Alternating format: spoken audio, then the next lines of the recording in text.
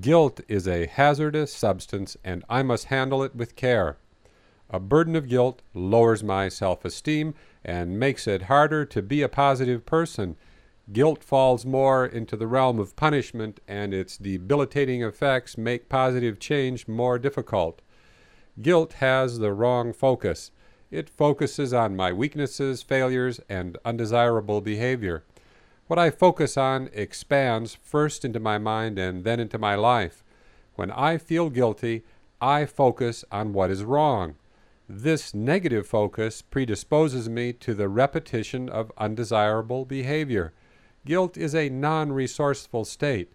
My best opportunity for creating positive change is when I am in an empowered state. It doesn't make sense to load myself up with guilt and then expect my behavior to magically improve. I don't punish other people with guilt, and I don't punish myself with it either.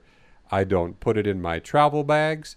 Lugging around guilt is a waste of energy that I could use to make the world a better place. If I have a problem, I solve it. I don't waste my time feeling guilty about it. I get on with my life, and I move in the direction of my dreams. The word guilt is actually an acronym. Guilt unleashes incredibly limiting thoughts. When you feel guilty, inertia takes over, and limitations multiply like jackrabbits in the outback of Australia. Guilt would be great if it made you stronger. If it supercharged your life and turned on your afterburners, guilt would be your best friend. Unfortunately, guilt does just the opposite. It makes you weaker. It puts sand in your supercharger and snuffs out your afterburner. When guilt has completed its dastardly deed, it recites a litany of limitations just to remind you that you are a worthless human being and there is no chance your life will ever improve. In fact, there is no limit to how miserable your life can become when guilt is in control. Religious authorities sometimes use guilt to manipulate people. They create an atmosphere in which over-scrupulous victims are made to feel eternally guilty for every mistake they have ever made. Unfortunately, the wrong people are being burdened with a sense of guilt that they don't deserve. Furthermore, the people who should feel guilty seem immune to this type of manipulation. This strategy takes aim on the guilty, but it hits the innocent right between the eyes. It harms more people than it helps, and it reflects poorly on those who practice it. Jesus didn't pile on guilt, and you shouldn't do it either. You will only hurt yourself and the people you love.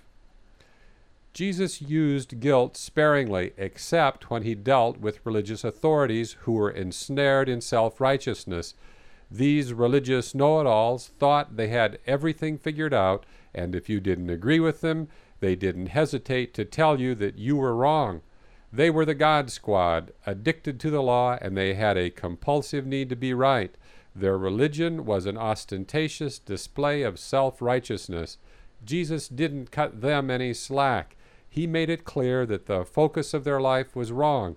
Jesus would not allow these spiritual bean counters to get away with their hypocrisy.